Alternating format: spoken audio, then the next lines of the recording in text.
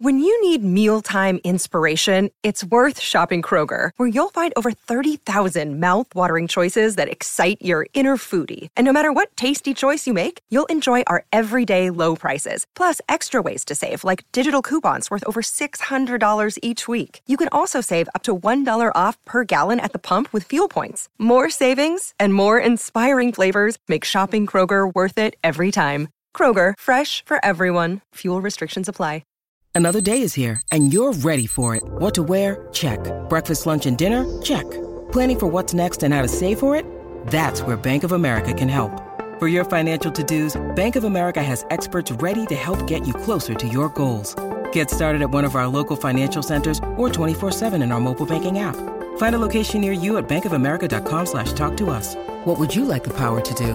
Mobile banking requires downloading the app and is only available for select devices. Message and data rates may apply. Bank of America N.A., member FDIC. Mother's Day is around the corner. Find the perfect gift for the mom in your life with a stunning piece of jewelry from Blue Nile. From timeless pearls to dazzling gemstones, Blue Nile has something she'll adore. Need it fast? Most items can ship overnight. Plus, enjoy guaranteed free shipping and returns. Don't miss our special Mother's Day deals. Save big on the season's most beautiful trends. For a limited time, get up to 50% off by going to BlueNile.com. That's BlueNile.com. Oh, how good was that? An Old Trafford crowd starved of nights and matches like these. Desperate to see fight from the 11 players lucky enough to wear the Manchester United shirt. And fight we saw. The result, a momentous and quite unbelievable victory against Liverpool. The result that changes everything for now. A very warm welcome to the Manchester United Weekly Podcast. Thanks for joining me, Harry Robinson, and my co-host Jack Tate to revel in this brilliant, brilliant win. What a feeling it is to wake up with the warm glow of a victory like this one, to rewatch the highlights over and over again, to celebrate with mates. Today we're reviewing our 2-1 victory against Liverpool at a properly raucous, baying Old Trafford. We'll talk about that wild atmosphere you can hear in the background. We'll talk about Erik ten Hag's tactics and setup, changes to David De Gea's role, a renewed and revitalised back four, the energy and spirit showed by a set of players, some of whom seemed destined for the scrap pile. We'll then talk about what this really means. How replicable is this performance going forward? How does Casemiro come into this? Do Harry Maguire and Cristiano Ronaldo regain their places? And if so, when? In the middle of the show, I'll give you a youth loan and women's roundup as the conquering Lionesses return to the club for pre-season games against PSG and Bayern Munich, and the under-18s kick off their season. And then we'll preview the Saturday lunchtime match against Southampton. There's a lot to get through, so let's get stuck in. Jack, let's begin. We'll talk about the atmosphere of yesterday and the emotion and just what it feels like to have a victory, as I was just saying, and then we'll talk about the tactics. Then, and after that, we'll talk about what this performance can really show us going forward. But just in terms of the emotion, it was as you may be able to hear in my voice, it was a brilliant atmosphere, and it was just the kind of game that drains you. It's exhausting in the very best way you can have. What a day! What a day to be a United fan. I've got to be honest, I haven't felt like that watching any game of football, but especially a Man United game, in a really, really long time. I felt like a little kid. You know, when football felt like the most important thing in the world and that it would literally like completely change how you feel about your entire life if United won or lost.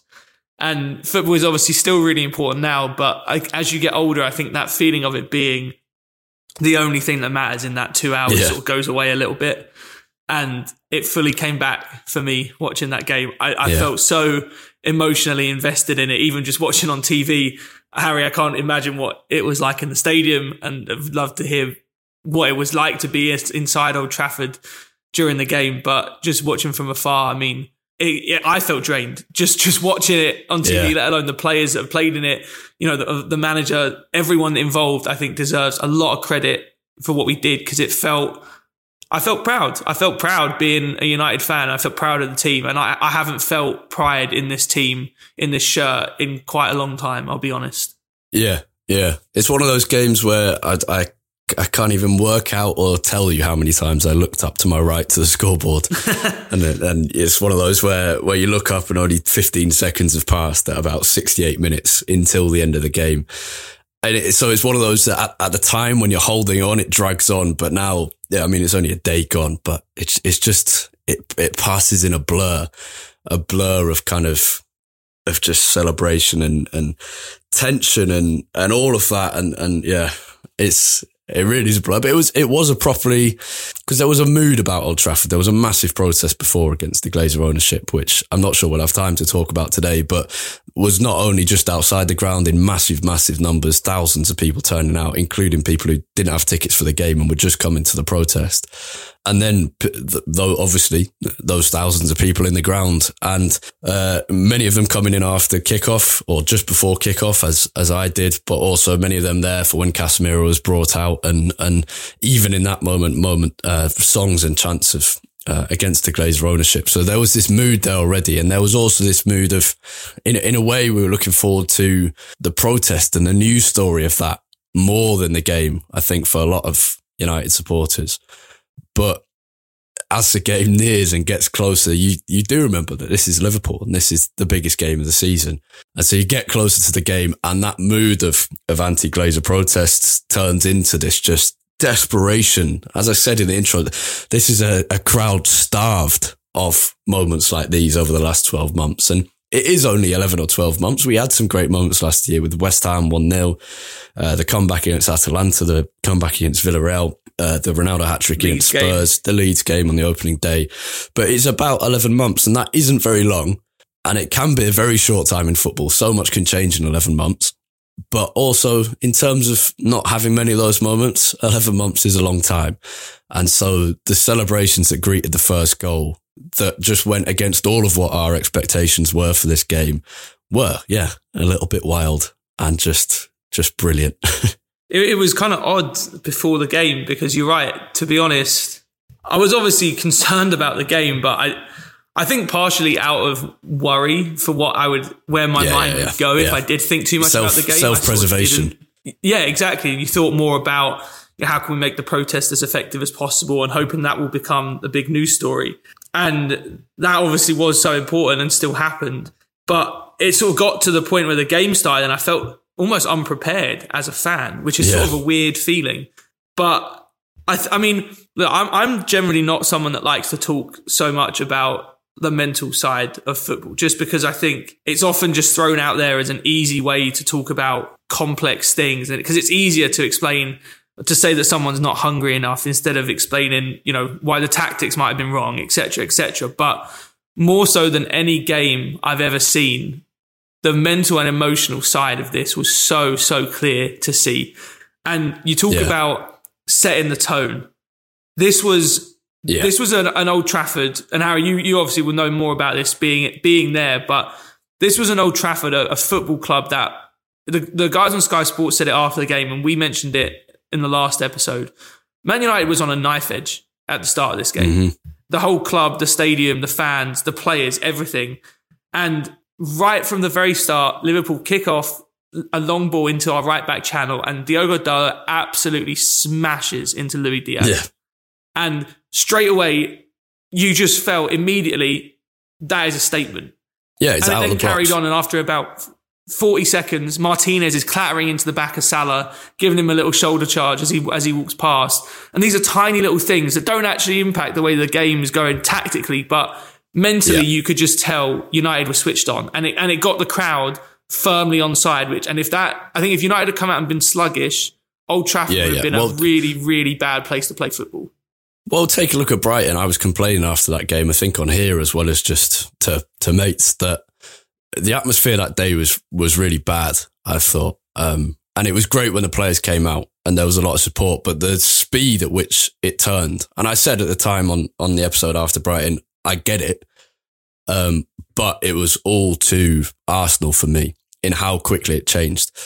My own opinion aside, the fact is at the moment at Old Trafford that the opening 10 minutes really do change things. And as we've always known at this stadium, and I think you could probably say almost every stadium across the country and the world, is that, well, especially in English football, I think, where the crowd reacts to what's happening rather than what you get with European crowds, where it's just one chant on repeat, on loop until the next one comes, and it's not a reaction to what's going on. So specifically with English crowds, you can either get a vicious cycle as United did against Brighton, where very quickly the atmosphere turns sour and there are a smattering of boos at halftime and groans at every missed opportunity and players' confidence drop.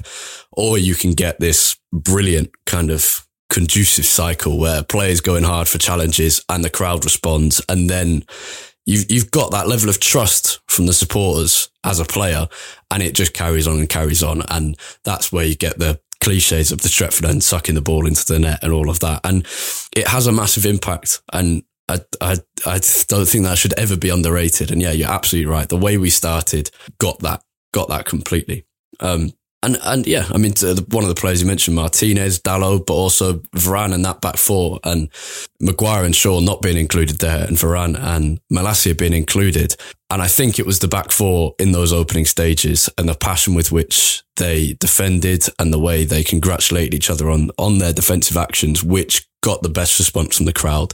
That's the kind of thing we praise, like the Italian defenders for, the Spanish defenders for that intensity of focus and passion in what they're doing and determination to keep that clean sheet and not concede a goal. I think that really rubbed off, and that leads us nicely into the selection changes that Ten Hag made. Varane coming in was a really good move, and Malacia coming in was a really good move. Yeah, and they paid off massively. I've got to say, to be honest, I wasn't, as is usually the case when we actually end up playing well, I wasn't, and a lot of people weren't very happy with the lineup before the game, to be honest. I had really convinced myself that we were going to play three at the back, which in hindsight was probably a little bit of Kane and I talking myself into it on the last episode. Yeah. But I just felt that you need something different. You need the luxury of the luxury of going to a game at Old Trafford means you virtually never know the lineup before the team comes out, because the signal's so rubbish. So I haven't known the lineup before the team comes out for ages, and then they walk out the tunnel and you're like, right, hold on, he's playing there, he's been dropped, whatever, and it's a sudden reaction, as it would be in the old days, I guess. Yeah, well, and you're just having too much fun before the game anyway to be too concerned about it. Yeah, you just sort of get in your own head when you're not actually at the game. Definitely. But to be honest, you got to give Ten Hag so much credit. What I liked about it was that it seemed like I think sometimes managers they change players and expect everything to just change because the players are different. But what I liked about this was that the changes that we had made in personnel were very clearly coupled with tactical tweaks to make those players stand out. I think I used the phrase a lot in the last couple of episodes, putting square pegs into round holes. And that's always going to be a little bit the case with this United team just because of how the squad makeup is. But it felt a little bit better this week because people like Malacia and like Varane were able to play in roles that were much better suited to them, rather than the likes of, say, Shaw, who, given the way that we wanted to play against Liverpool, very intense, really trying to get at them, be right, very, very tight to the man on the ball. That isn't Shaw's game. And that's okay. There'll be games that are more suited to Shaw than Malacia. But it felt like there were very clear ideas behind each of these changes. Same with Ronaldo not playing up front. We very clearly wanted to get in behind, hit Liverpool quickly on the break. That isn't Ronaldo's game anymore. And so again, it felt like these were tweaks with very clear ideas in mind, which, you can't really fault that at all. And I thought all the changes, Malacia was absolutely brilliant on that left-hand side. Again, perfect for that kind of game. Scrappy, exactly, intense. and just on the mental level, that's his first competitive start for United, and to come up against Mo Salah, to play at Old Trafford in a United-Liverpool game on a Monday night when the team's lost two games won by a heavy scoreline before, and the mood around the club is terrible. The way he performed, there were a couple of mistakes, but he made up for all of them, and the way he performed was, that whole good. Left side as well, really, when you think about it, that whole left side, Malacia on debut, Martinez come under massive fire the last few weeks, Eriksen new to the club, and then Elanga, a young player, all right, has had about a season of experience, but still very young. Like that could have gone so badly wrong, and the way that they all responded to that was absolutely brilliant. I thought the Ronaldo point you just made, going back a minute or so, was interesting as well, that I don't think it was just the fact that we wanted to get in behind. I thought it was also, so the first half, this obviously changed in the second half and we'll get onto that, but the first half, Rashford was really energetic and committed, and that also rubbed off on the crowd, who have been on his back, I think, for the last few months. But people around me, certainly, who are normally very critical of him, were saying, yeah, that's right, Marcus. That's what you should be doing every game. And then he changed his role in the second half. But the first half, he was energetic, but he wasn't getting on the ball much because one of his key roles was to drop deep and pull Van Dijk or Gomez with him, allowing the others to go beyond him. Something that Cristiano Ronaldo obviously does not do as a player who is, as a proper poacher and striker who is committed to getting to the box, ready to score goals. So that was another reason for that decision. It wasn't just about personnel, but just in itself, the decision to drop two massive names, the club captain and Ronaldo, there are obviously different reasons. There's tactical reasons. There's Ronaldo's future being up in the air, but those decisions themselves will rub off on the squad, and it is really important. But in terms of how we played in possession, it was different to Brentford and Brighton, and it was Ten Hag being a bit pragmatic, and that was good. Yeah, we talked a lot, both directly after the Brentford game and then in the preview of the Liverpool game, about, where does Ten Hag go from here? Does he stick to his principles and, really just believe in sort of that dogmatic way of going forward, that I know what I'm doing is the right way to go and you guys, the players, are going to have to figure it out? Or does he become a little bit more pragmatic? Does he maybe stray away from some of those principles and focus more on results? And I think it was a little bit of a balance of the two, but definitely leaning more towards that pragmatic side. There were elements of this that weren't really a Ten Hag type of performance. We didn't dominate possession. We didn't control the game on the ball. I thought we controlled it off the ball quite well, but we didn't, when we got the ball, we weren't looking to keep it. We weren't looking to be that team that plays out from the back. We were looking to I think that was the key quickly thing, and expose Liverpool's high line. And you know what? That's fine. We saw that under Solskjaer plenty of times, that this is probably how United play best in these big games at the moment.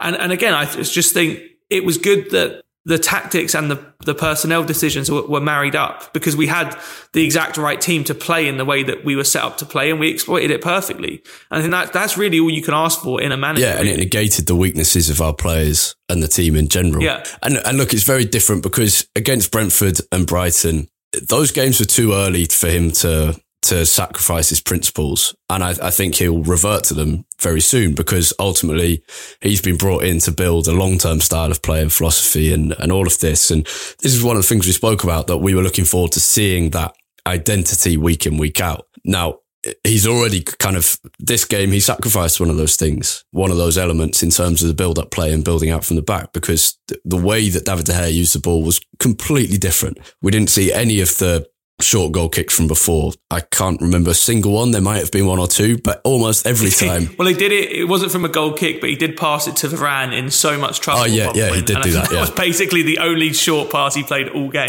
Yeah. But in general, he targeted very specifically the space between Joe Gomez and Trent Alexander-Arnold, two smaller players instead of Van Dijk, and a part of the pitch where Liverpool were really unprotected because Salah's in front of them and he doesn't do that defensive work. And the absence of Thiago meant Jordan Henderson wasn't there quite as much to protect Alexander-Arnold. There were big gaps, and that direct ball not only was a benefit to United in terms of the attack, but was well targeted, was deliberately targeted, and also saved us a lot of trouble in terms of dealing with the pressure of Roberto Firmino and Luis Diaz and Mo Salah. So I thought... it wasn't just from De Gea either. Like Martinez in the first 15 minutes twice put really good balls over the top into that channel too.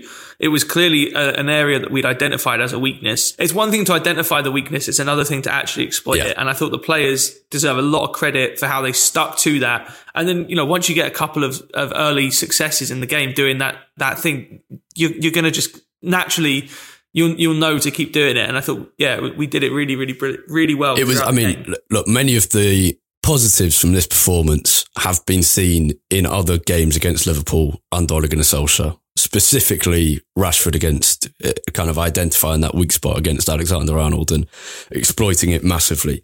Targeting the left side is something Solskjaer did against Liverpool all the time. Those direct balls is something he did all the time. Putting them under pressure is something he tried to do. I think the difference was the proper commitment to going direct with De Gea. I think sometimes in those Solskjaer wins over Liverpool or draws, we did that a lot and paid and got the benefits from it. But other times we'd go short and invite pressure onto ourselves. We didn't do that at all, really, apart from the example you've just mentioned. I also thought the out of possession quality and how well drilled we were in terms of players covering for each other and players and the kind of pressing triggers correctly identifying when to press, because there were a lot of times when Alisson had the ball and the crowd going like roaring the players on to press him, and Bruno or Rashford is leading from the front and saying, no, we stay here for now. And I thought that was good as well. So I think that was the thing that probably took this performance up a level over what we've seen in these big games from Solskjaer. But we have to say a lot of the way we just beat Liverpool was very similar to what we've seen under Solskjaer in big games before. Yeah, it's just that these are tactics that we've seen in big games under Solskjaer before, but had never been used, but they're certainly never executed against Liverpool specifically. We've had a lot of success doing it against Man City, a lot of success doing it even against Spurs, but against Liverpool, we'd never sort of managed to crack that nut. And one thing you mentioned that I wanted to pick up on and that really impressed me was the way we defended from the front. You mentioned there that sometimes the crowd was sort of begging the players to go and press and be really aggressive. And it was very obvious to me and impressed me a lot how controlled we were in that pressing from the front, because it wasn't a crazy high press. It wasn't that every single time Liverpool's defenders or Alisson had the ball, Rashford or Sancho or Elanga or Martial were going and putting them under intense pressure. It really wasn't. It was more, I think what we really identified was that the centre-backs having the ball is okay, as long as they're obviously not stepping too far forward. But it was when the ball went either into midfield or to the fullbacks that was then really the trigger. And as we've mentioned so many times on this podcast over a number of years, it wasn't just one player. You know, if Sancho went, if the ball went, exactly. If the ball went to Robertson and Sancho went, then Martial or Rashford would push onto the centre-backs, and then Elanga would push on to Trent, and then we would try and squeeze. But it wasn't just the moment the ball came into those areas, we would automatically go and press. It was all very controlled, and you could see the communication between the front players, like so much better than I've seen it probably ever, to be honest. It just in defence even, you could clearly see them talking and gesturing to each other, either stay or go, and when they went, they all went. And I'm sure that style will change. I think eventually Ten Hag will want us to be more aggressive in that press and probably be a bit more of a constantly pressing team. But it's very impressive to me that he could get us relatively well drilled after what had been a very shoddy start, obviously, in defence. Yeah. We'll talk about how we take this going forward in a second. But just before we do, the halftime changes, or one change actually, Martial for Elanga, was inspired. Because it gave, just on what you said, I think this was more intense than what we saw under Mourinho or Solskjaer in terms of pressing. And I think that's the change at halftime was really crucial, because United's players were knackered by the end. And I think had we not changed at halftime, we would have been even more tired. But Martial comes on for Elanga. Marcus Rashford goes to the left so he can use the energy that he'd put in the first half and now have some space to actually benefit from it and can really take on Alexander-Arnold and Joe Gomez. And Rashford did brilliantly, particularly with the goal, which we'll get onto. But Martial at his best, the perfect number 9 play, confident, holding the ball up, composed, good footwork, the right passes at the right time. As for the second goal, which was a great finish from Rashford, and that was that second goal was very similar to Solskjaer United. The first goal, I think, was actually, partly it was United-esque, a series of errors from Liverpool in defending, especially from Alexander-Arnold. But that first goal was actually a kind of hint, I think, at what we might see more from Ten Hag's United. But the second goal, very Solskjaer-esque, and Martial at the heart of it. And he was at the heart of so much in the second half. A really, really good substitution and done really early as well. Yeah, I'll talk about Martial, and then there was something on the first goal that I really wanted to highlight that I think will be key to this Ten Hag team going forward. On Martial, I always think that the ability of a striker to make the ball stick when it comes to in a lot of different situations. Are you listening, Lukaku? Such an underrated skill. It's not something that gets talked about very much. Yeah, exactly. It's not something that gets talked about very much because it's not flashy, but especially when a team is under pressure, the difference that makes is absolutely massive. And it's always been, at his best, one of Martial's best skill. His touch and his close control is absolutely brilliant. And so many times, obviously the goal is the clearest example, the second goal, because that ball comes to him, I think it was a poor touch was it Fabinho? Or was he not on at that point? It might have been Henderson, whoever it was. It was a poor touch of the clearance from Martinez.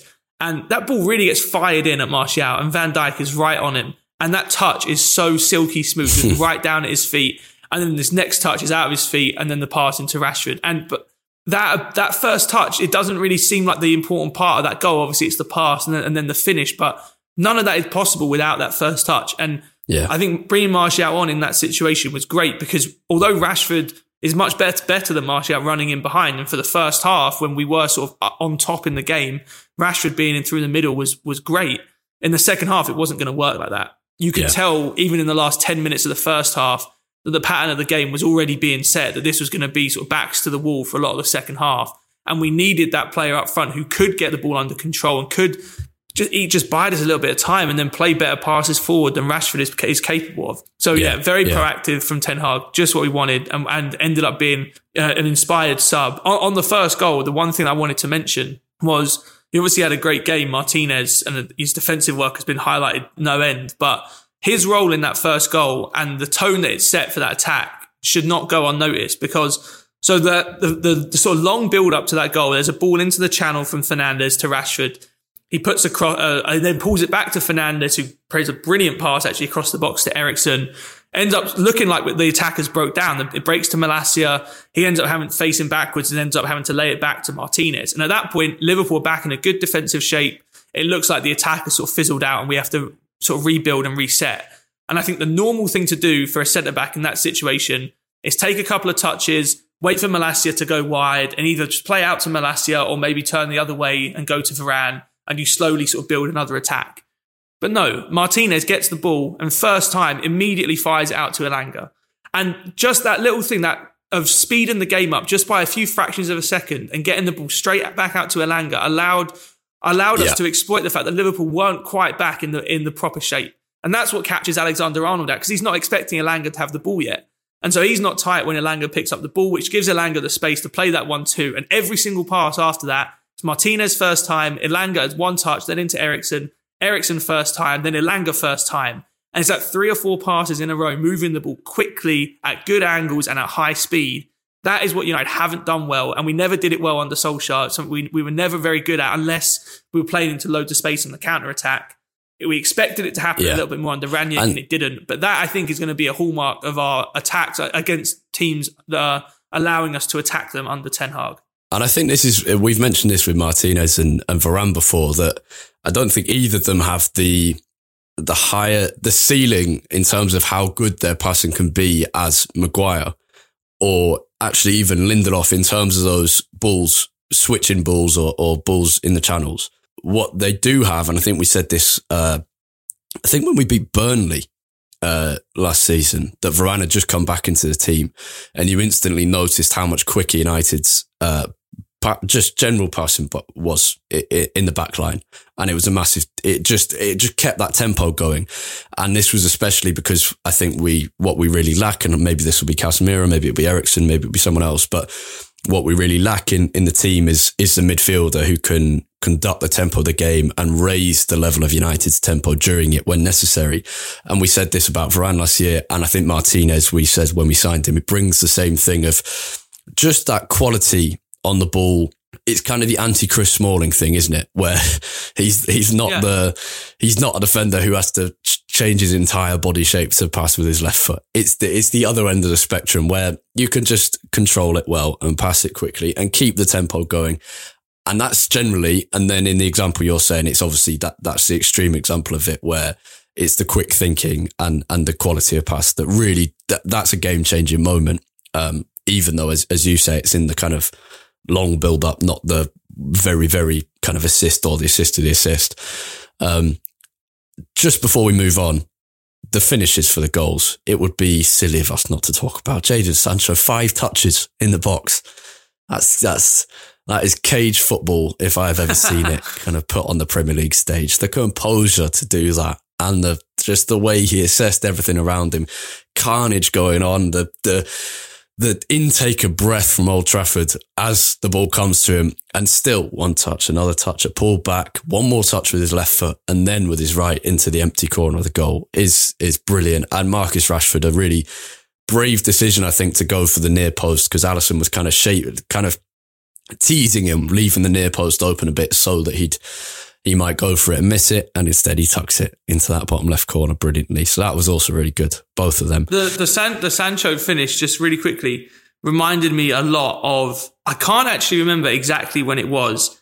I think it might have been in the COVID season Rashford scored a relatively similar goal away against Crystal Palace. Do you remember that, where he got the ball in the box and he sent about 3 players in with a slide tackle and the goalkeeper just dragged it back and passed it into the net. And it felt very similar to that. I mean, just how do you have that kind of composure, to just kind of sit there and do after, I think by METV, who said just like, what are you thinking then? And it just shows you how different we are to these kind of abnormal humans who are outrageously good at this. And he said, to be fair, I've been in that situation a lot of times, so it was all right. And it was like, what? I've been in that situation a lot. Well, yeah, you get great, but also there are 75,000 people staring at you and 72,000 or 73,000 just willing so hard for you to finish that chance. And all of that just gets shut out because he's right. It's muscle memory. It's practice and perfection there. That Rashford goal, by the way, that I was referencing, it was July 2020 away at Crystal Palace. So it must have been in Project Restart. And it's sort of the mirror image of Sancho's. He's going to the left and pulls it back and finishes it in the far corner with his right foot. It's a bit of a Berbatov quality, isn't it? That ability to just keep the ball within a centimetre of your foot in the penalty area where things are just normally so chaotic and quick. Let's move on. There's so much to talk about. Let's talk what does this result, apart from the joy it's brought me and everyone else and the confidence boost for the players and all of that, what can we take from this result? Because as we said, Ten Hag went pragmatic. He went to buy time with the result, and maybe that's a cruel way of putting it, but he did give up some of the principles that he wants to instill on this United team by telling David De Gea to go direct all the time, by kind of sacrificing that emphasis on building out from the back. And it makes sense. I completely agree with it. I was hoping he was going to do it. I think, as I said in the preview for the match, that will obviously come, won't it? And this is a result that the attitude was the biggest thing here. And I think a really interesting story that Simon Mullock from the Mirrors put out just before we recorded this is saying, I mean, the headline is basically after Ten Hag told the United players that they'd run 13 or 14 kilometres less than Brentford in that game. And then he told them all to run that distance in training the very next day. He cancelled the day off the next day, made them run it the next day. Simon Mullock says he was prepared to shoulder some of the blame by matching them step for step over the full distance. And that's, we wonder what he's done during the week to get this buy-in and intensity from the players. And that maybe is one example out of many, or maybe just the one example to get the trust and earn loyalty from the players. And I think this result and performance is mainly about the attitude, and it's about buying time, and slowly he can begin to change how United build up and make the squad fitter, and obviously also build the squad depth and quality in the transfer market as well. Yeah, listen, I think tactically first, I think as good as this was, and it was very good, there is less to take out of this tactically than you might think, just because this isn't the style of game that we're going to play every week. If we turned up and tried to play this way last week against Brentford or the week before against Brighton, it probably would have gone very differently, just because it isn't the type of game suited to this kind of tactical approach. And that's fine. I think the fact that Ten Hag was able to turn the mentality of this team around so quickly from last week is what stands out most to me.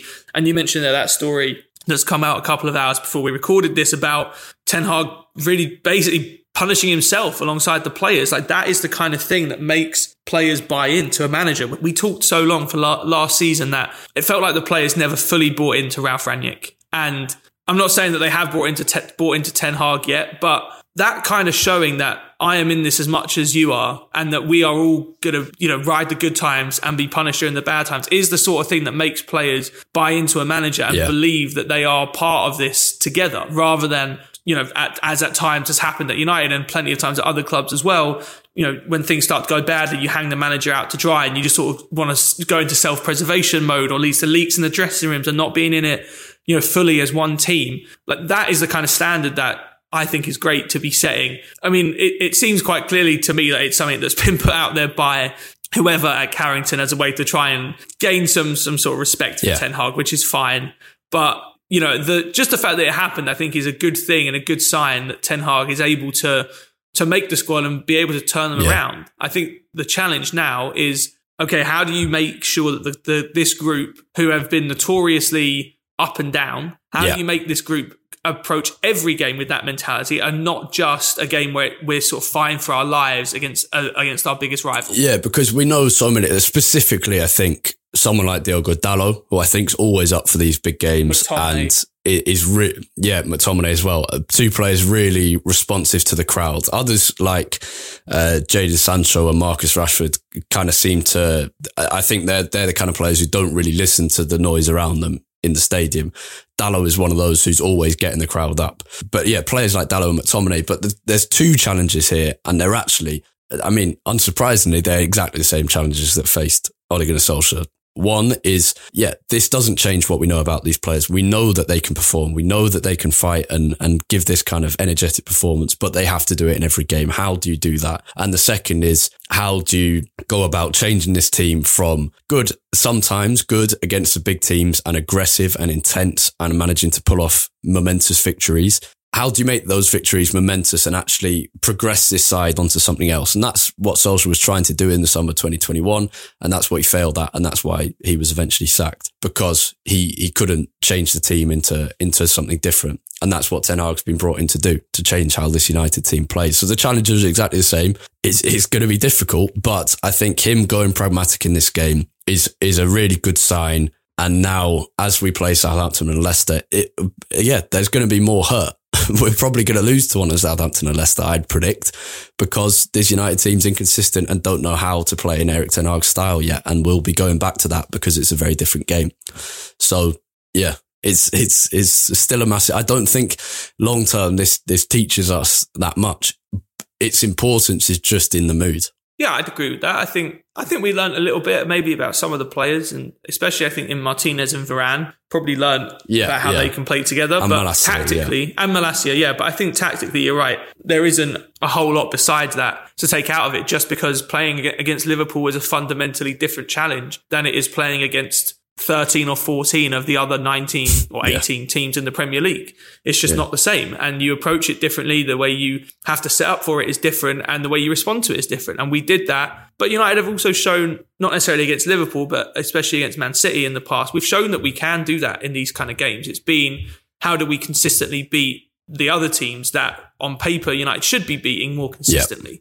And that is going to be the big challenge, because the two things that we talked about so much that were plaguing United were control in possession and then defensive transitions. Well, didn't really have to deal with too many of those against Liverpool, because we didn't play out from the back and we didn't control possession. When we had it, we looked to go forward very, very quickly. Well, we're not going to have that kind of space to work in, to play forward that quickly against most other teams. And defensive transitions, we didn't have that many of them because we never kept the ball for very long. And that was fine in this game. But, let's say against Southampton this Saturday, there probably will be periods and we have the ball for a bit longer and we will lose it and it will break down and we're going to have to be in that defensive transition again. And so in terms of the two big weaknesses, they weren't really tested that much against Liverpool. And it still remains to be seen how we're going to improve in that regard. And that's why I think the Southampton game this week becomes really important, for the momentum and the mood around the club, but also have we learned from the first two games where those issues were brutally exposed? And we're going to talk about that Southampton game in just 2 minutes. But first, a youth and loan roundup, and then a little update on the women's pre-season as well, starting with the under-21s who, after 2 defeats to open the season, managed a 2-2 draw away at Everton. United went ahead through Mark Gerardo and then Isaac Hansen-Aron, and then a Thomas Cannon double before half-time levelled things up 2-2. No goals after the break. United were good in the opening half hour, especially, not so much after, but decent. I think Dan Gore probably the standout player in midfield. The under-18s opened their season with a 3-0 victory against Nottingham Forest, who they beat in the FA Youth Cup final back in May. The goals came from Manny Norkett, Ethan Williams and Ethan Wheatley. Norkett's goal was clinical and composed. Sam Murray provided 2 assists. Sam Mather had a good game on the wing, and centre-back Louis Jackson too. It was an impressive performance all round. The sad news that Ruben Curley suffered an ACL injury, as has Ethan Ennis, who was hitting such great form at the end of last season. Both will take some time to recover. as we all know, but they're positive about it already. And hopefully the fact that they're both recovering from the same injury, hopefully they can help each other through that process. The under-18s are back in action against Liverpool away next Saturday. In loan news, Alvaro Fernandez is still out. He's wearing a cast on his leg after an ankle injury halfway through his first start, in which he contributed 2 assists for Preston North End. Hopefully he'll be back soon for them. And on the other side of the fence, at right back, Ethan Laird started against Rotherham for QPR Ethan Laird started against Rotherham for QPR in a 1-1 draw. The United women's team welcomed back the 4 Lionesses, Nikita Paris, the new signing, as well as Alessia Russo, Ella Toon and Mary Earps. As they played in the Amos Women's French Cup, they beat PSG 1-0 and then lost to Bayern Munich 3-0 in the final. It's a great pre-season trip with 2 massive challenges against 2 very good teams and a bit of a litmus test, and one handled pretty well and will have taught this team a lot. Their season doesn't start for another couple of weeks yet. Jack, we've spoken about how the Southampton game is probably a better indicator of where this United team are at under Ten Hag. And now that we go into it in a good mood with positive, and there'll be buy-in from the players to Ten Hag, and there will be Casemiro as well, it's a bit exciting again. It's a very, very different prospect to Liverpool. We're going to have to break a team down, as you've just been saying before the youth roundup. And it's going to be interesting how Ten Hag approaches it. Do we go back to looking to build out from the back with De Gea passing short? I expect we probably will. I also expect a debut for Casemiro. He seems very keen to get started. He had a full pre-season and with Real Madrid and then played in the Super Cup, so he'll be ready. And so probably a midfield of Casemiro, Eriksen and Fernandes, with Eriksen kind of doing what he did against Brentford, being the player to receive the ball from De Gea in that build-up play, and then Casemiro being really key in defensive transition. So already on Brentford and Brighton, we've got an enormous improvement if Casemiro comes into the team, haven't we? Casemiro could make all the difference, and I would expect him to start, to be honest. Like you said, he seems absolutely raring to go, more so than I've seen from most new signings. It will be a big challenge against Southampton. They're a team, we actually haven't lost to Southampton since 2016. Before the episode, before we started recording, I looked back at our results together because in my head, they're a team that we struggle against, but we actually haven't lost to them in 6 years. But we have had a lot of draws in that time, and a lot of come from behind wins. They are a team that challenge us mainly because over the last few years under Ralph Hasenhüttl, they are a team that press very high up the pitch, that don't allow you time to play. And we haven't been very good at that. And again, this will be a repeat to some degree of the challenges we faced against Brentford and Brighton, because they also are 2 teams that press you high up the pitch. Obviously against Brentford, a couple of the goals directly came from us losing the ball under pressure. And it's going to be a similar challenge. I don't expect Southampton to stray too far away from that blueprint that was set by Brentford and Brighton in terms of how you play against this United team. So it's going to be up to us to figure out how you play against it. Like you said, Casemiro will instantly be a big difference maker for us, because all other things being equal, if you say take Fred out of, or McTominay out of the lineup for Casemiro, immediately that's a big upgrade both defensively and on the ball. And you would hope that we would come into this game with a lot more confidence and able to hopefully build on what we just saw against Liverpool. But like we mentioned, tactically, that's sort of on the mental side of things. You hope you can build on Liverpool, but tactically it is going to be a completely different challenge now. Yeah, I thought Eriksen was really outstanding against Liverpool, and he was good in the games against Brentford and Brighton as well, despite those results. And I think he'll probably retain that kind of number 6 role, actually. I think had De Jong come in or a similar player, then they would obviously be taking that role. But Casemiro's qualities are not in kind of building play from deep. He has real on the ball quality, that much is obvious, but it's probably better around the halfway line rather than in the position where Eriksen was receiving it from De Gea against Brentford and Brighton. So I think Casemiro will be key in the defensive transitions, but probably replace Fred in that kind of higher number 8 role when United have the ball, and as one of the 2 sitting midfielders when United don't have the ball. So I think Eriksen will keep that, which is interesting. And I thought Eriksen was really good against Liverpool, and I think is impressing me more than I anticipated, and in a different role than I anticipated, and I think everyone would have done. A couple of really nice moments against Liverpool where he picked up the ball from clearances, and we've often had trouble, and when we're having to defend quite deep, we've often had trouble at keeping the ball when it drops to midfield. And Eriksen was so good. A couple of occasions, played brilliant passes out to. There was one in particular, there's like a drilled pass that just skipped across the turf out to Sancho. That was brilliant. Yeah. I think the forward line's really interesting for this because, I mean, Ronaldo, who knows? We don't know about his future, but it's also a different kind of game. So against Liverpool, we obviously started Elanga on the left, Rashford up front and Sancho on the right with Fernandes behind, and Fernandes and Rashford kind of interchanging in who was the furthest forward. It's a game with fewer counter-attacks, for us at least. I imagine there'll be some for Southampton, and a game where kind of more crosses are likely.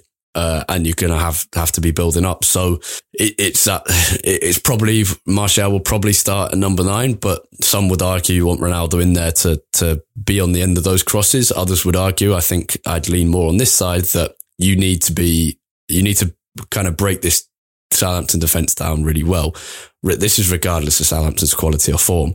You're going to have to break their defence down properly, and Ronaldo's not quite conducive to that. So it's probably going to be Martial, Rashford and Sancho, would you agree? I'd agree that's probably what's most likely. I think this is a game I think suits Ronaldo more than definitely Liverpool would have done. And to be honest, I wouldn't be upset if he did play, because I do think that ability to be a bit more of a poacher in the box could end up being really helpful if United... Like, I think Martial would be really beneficial in this game if United need another body to be on the ball a lot to control the game.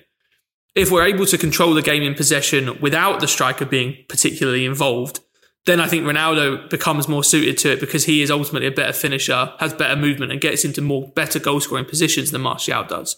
Yeah. So obviously that is a big what if, and I don't know exactly which way the game will go. I think based on how we played against Liverpool, I think to some degree Ten Hag is sort of forced to go with Martial, because how can you move away from that? I know we've been saying it's a different game, but how can you go away from what we just saw both in pre-season and against Liverpool?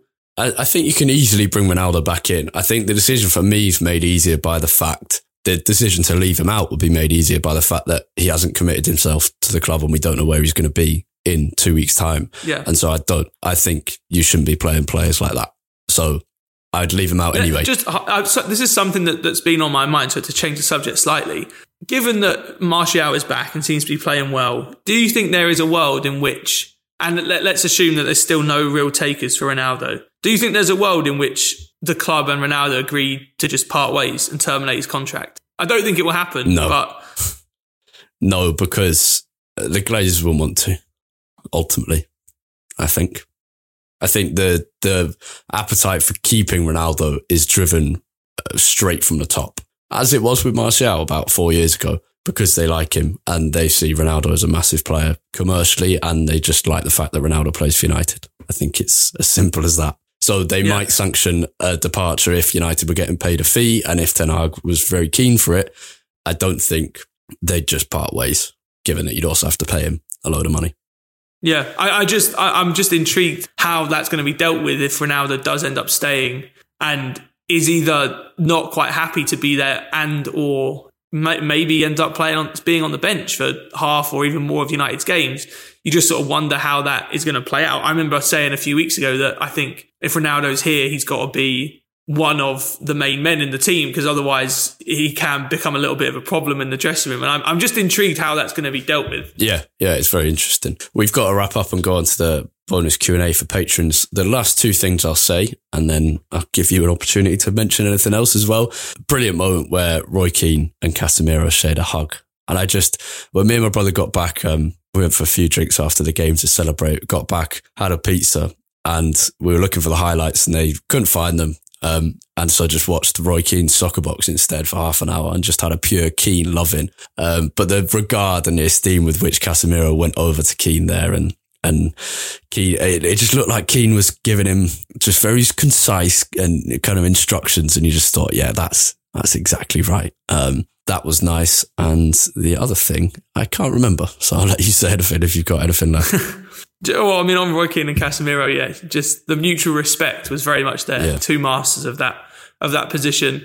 The other thing I wanted to mention was just that if in a few years things go well with Erik Ten Hag at Man United, I think there is a chance we look back at this team can fucking good play football, as a bit of an iconic quote from Ten Hag that he dropped on Sky Sports after the game, which I absolutely loved. I love that as well. It was just a great day.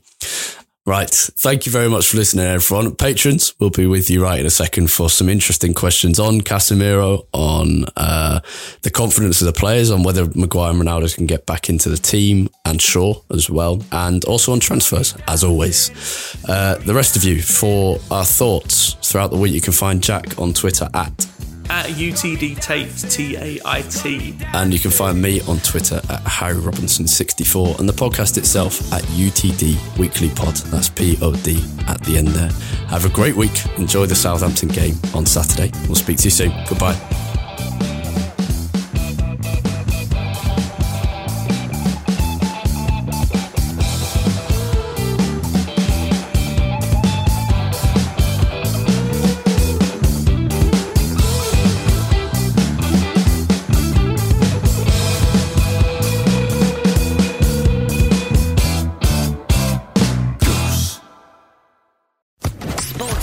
Podcast Network. Judy was boring. Hello. Then Judy discovered ChumbaCasino.com. It's my little escape. Now Judy's the life of the party. Oh, baby, mama's bringing home the bacon. Whoa, take it easy, Judy. The Chumba life is for everybody. So go to ChumbaCasino.com and play over 100 casino-style games. Join today and play for free for your chance to redeem some serious prizes. ChumbaCasino.com. No purchase necessary. Void where prohibited by law. 18+ terms and conditions apply. See website for details.